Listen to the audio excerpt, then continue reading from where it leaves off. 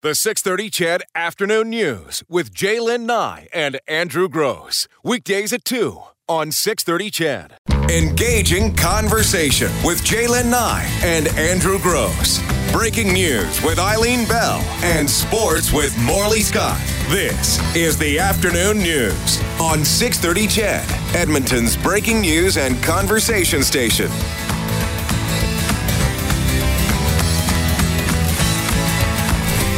2:05, we'll say, on the 6:30 CHED Afternoon News, a Thursday edition, which, of course, typically means Gord Stanky joins us in studio. There he is. How are you doing? Pretty Happy good. New Year, belated a little, but you can still say that, can't you? To you as well. I think you can say it all year if you want to. Well, if you want to. It's a free country. You can say Merry Christmas in July if you want to. That's right. Well, Happy New Year. Happy to you New and all Year your to you, listeners. too. I hope you guys had as much fun as I did. Well, did you? I did. Okay. I mean, I'm glad to come back to work because I seem to be catching up on sleep, and I don't feel like it's happy hour right now. Right. But that's good. I've got a theory, though, on media and vacation. Mm-hmm. And I always... Just media and vacation? Or yes, media and vacation. Okay. Media members and vacation. And I always say to you, Gordon, to others, that I do not consider myself a member of the media.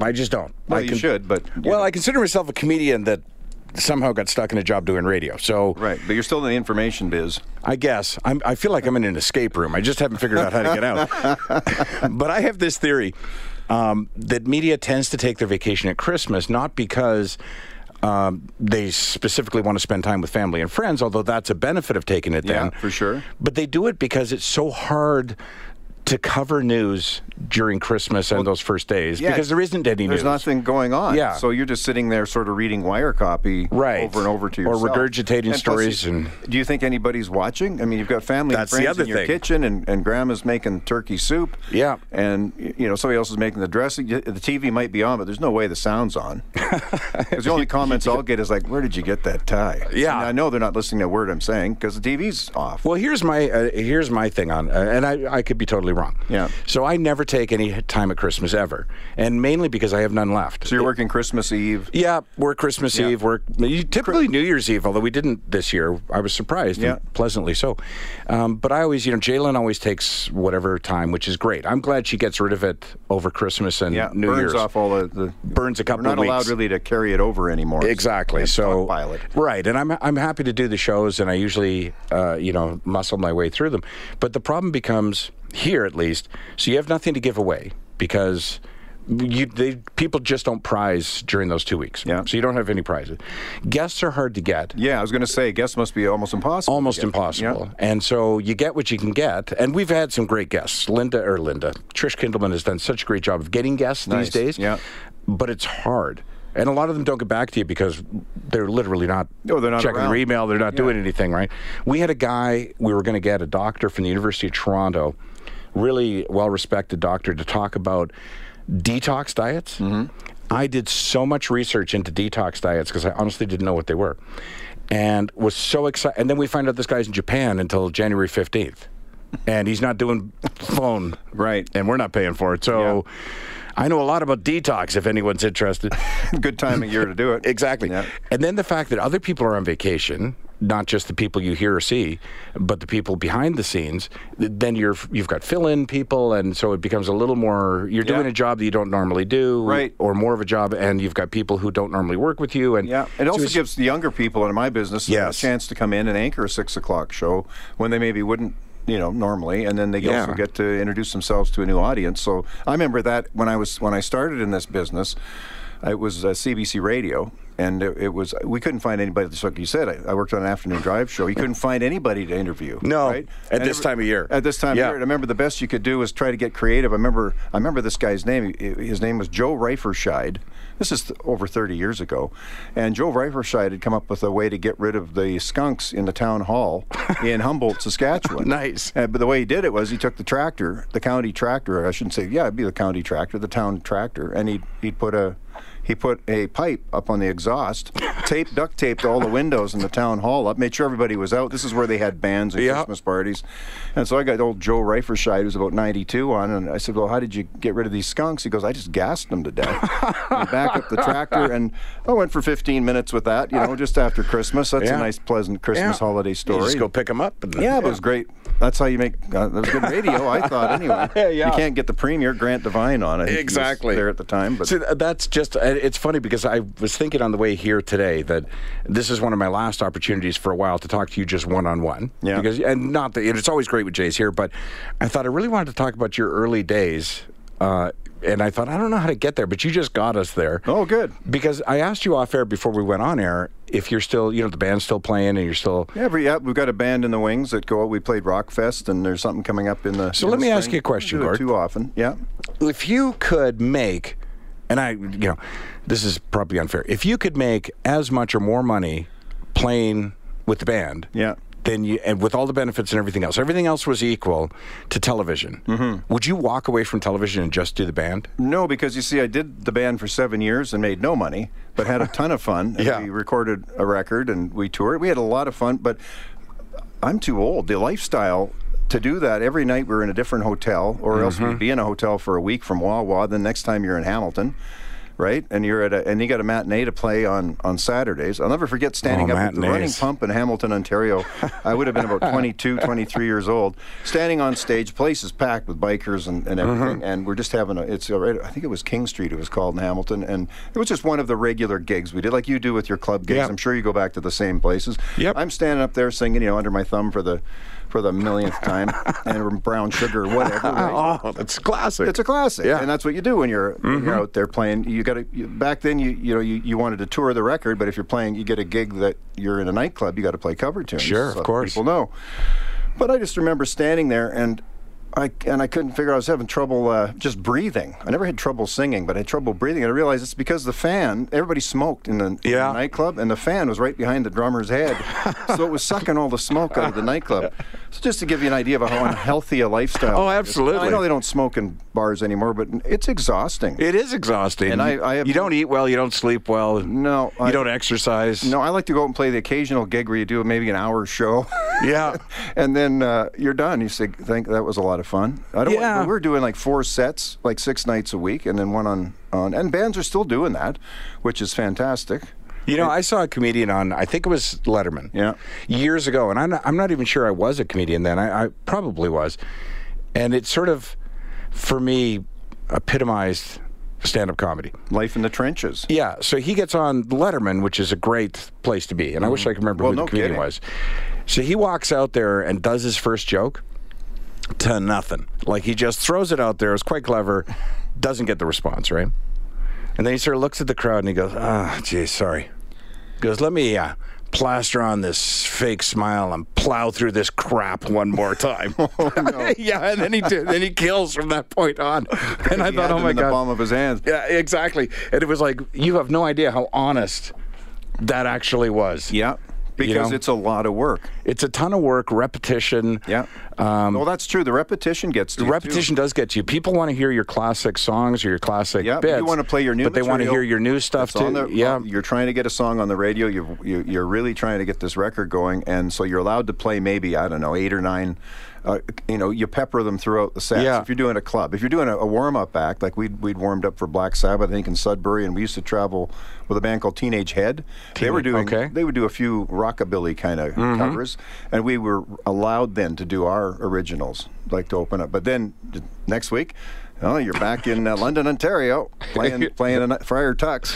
We want to hear some Creedence. Yeah, and I was going to say earlier that making money or getting to the point where you're making money at entertainment, it's hard. It's hard, and it's both a blessing and a curse, because the more people pay you, the more they have expectations as to what that show is going to look like. And so they want to hear they want to hear certain songs, and in your case, they want to hear certain bits in mind, or there'll be some restriction that this is where the two worlds don't meet. Yeah. Because if you hire a band, you're bound to ask, what kind of music do they play? Absolutely. Like, are they country, pop? Yeah. What are they, right? Rock? Yeah.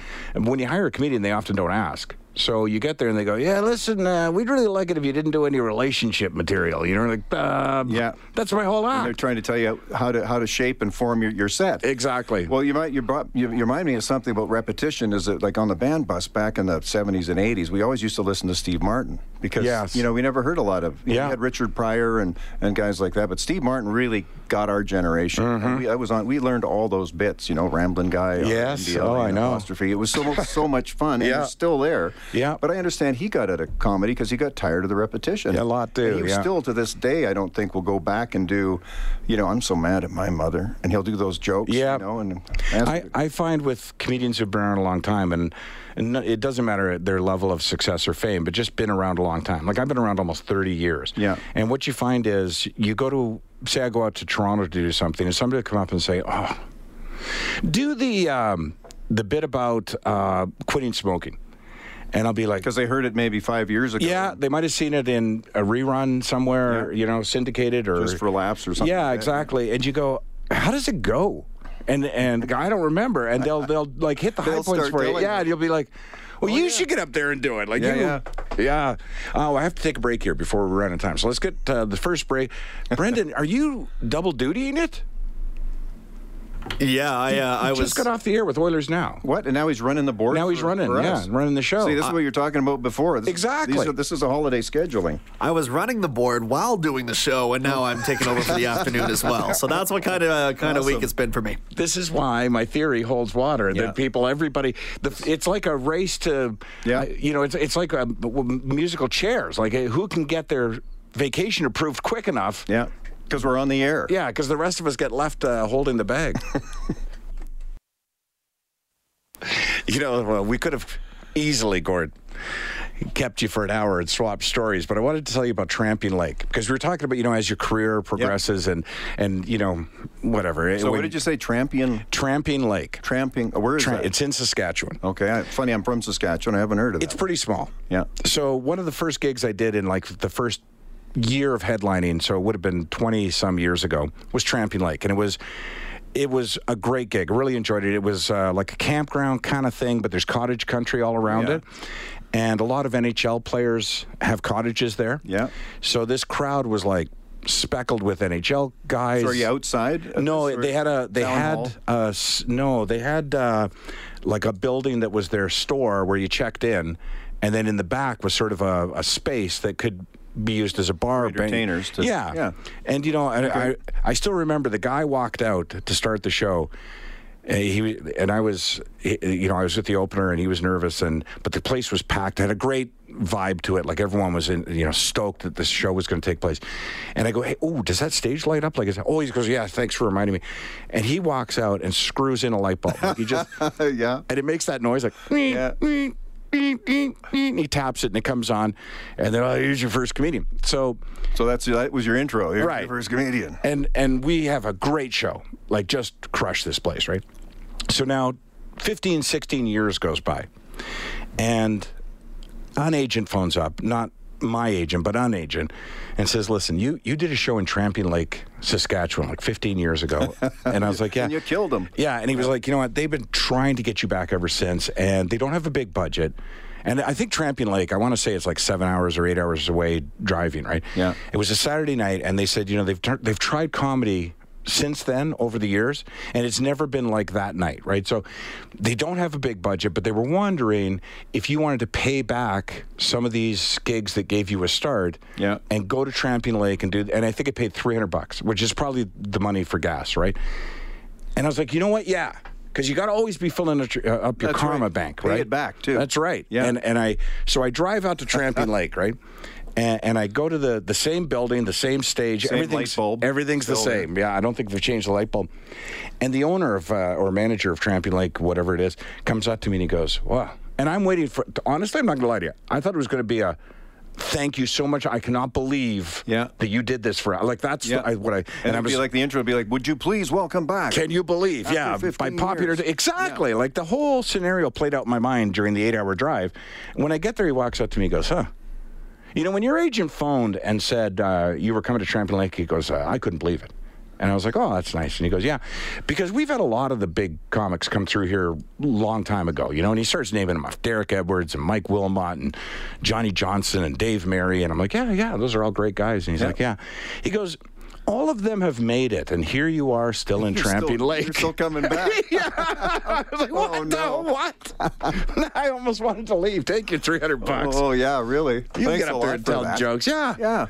And then that's how the intro went, too. He got up there. He's like, hey, we had this guy like 15 years ago. Apparently he still needs work. Or, you know, like, oh. Still trying to make it. Oh, you remember those kind of gigs? I remember we played one in, the band I was in was called Inner City Band, and we'd, we were flogging a record. Like I'd mentioned, we played Chelmsford, all the hot spots, Sudbury, and Elliott Lake was a tough mining town back then. We just killed them there. They had these beautiful old hotels, the railway hotels. Yeah. And these had big ballrooms. That's right. So we would go in and just set up our full show and just let them have it. And they were ready to rock. They loved it. Yeah.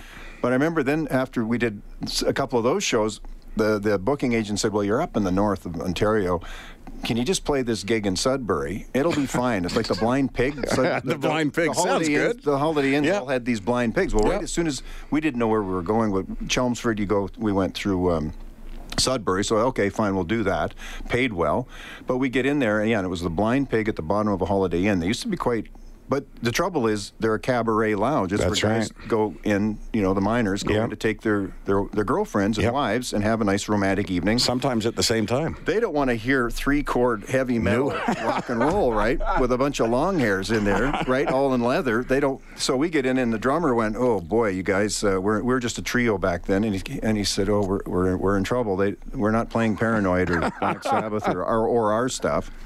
So we had to learn an entire night's worth of Beatles tunes because the manager was a huge Beatles. So to take guys like us, and then you're learning, Love Me Do, and she loves, she loves you, yeah. It was the guitar player in the band, at least he had a musical.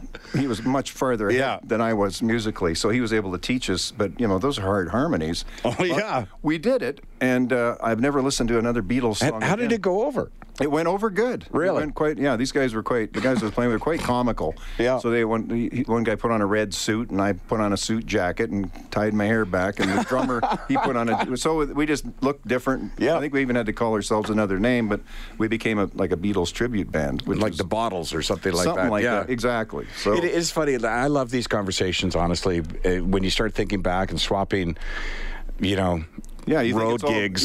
Glamorous, and you're going to be it's not glamorous at all, right? No, it's not at all. The Black Nugget Inn in Sparwood, BC, which is the home of the world's largest truck. Yeah, I've been through Spar. I know where you are. Yeah. You're down in the Crow's Nest Pass. That's right. By Fernie. So they used to have one of the worst one-nighters in the world at the Black Nugget Inn. and everyone warned you, like, oh, this is horrible. Like, you've never seen anything quite like this, right?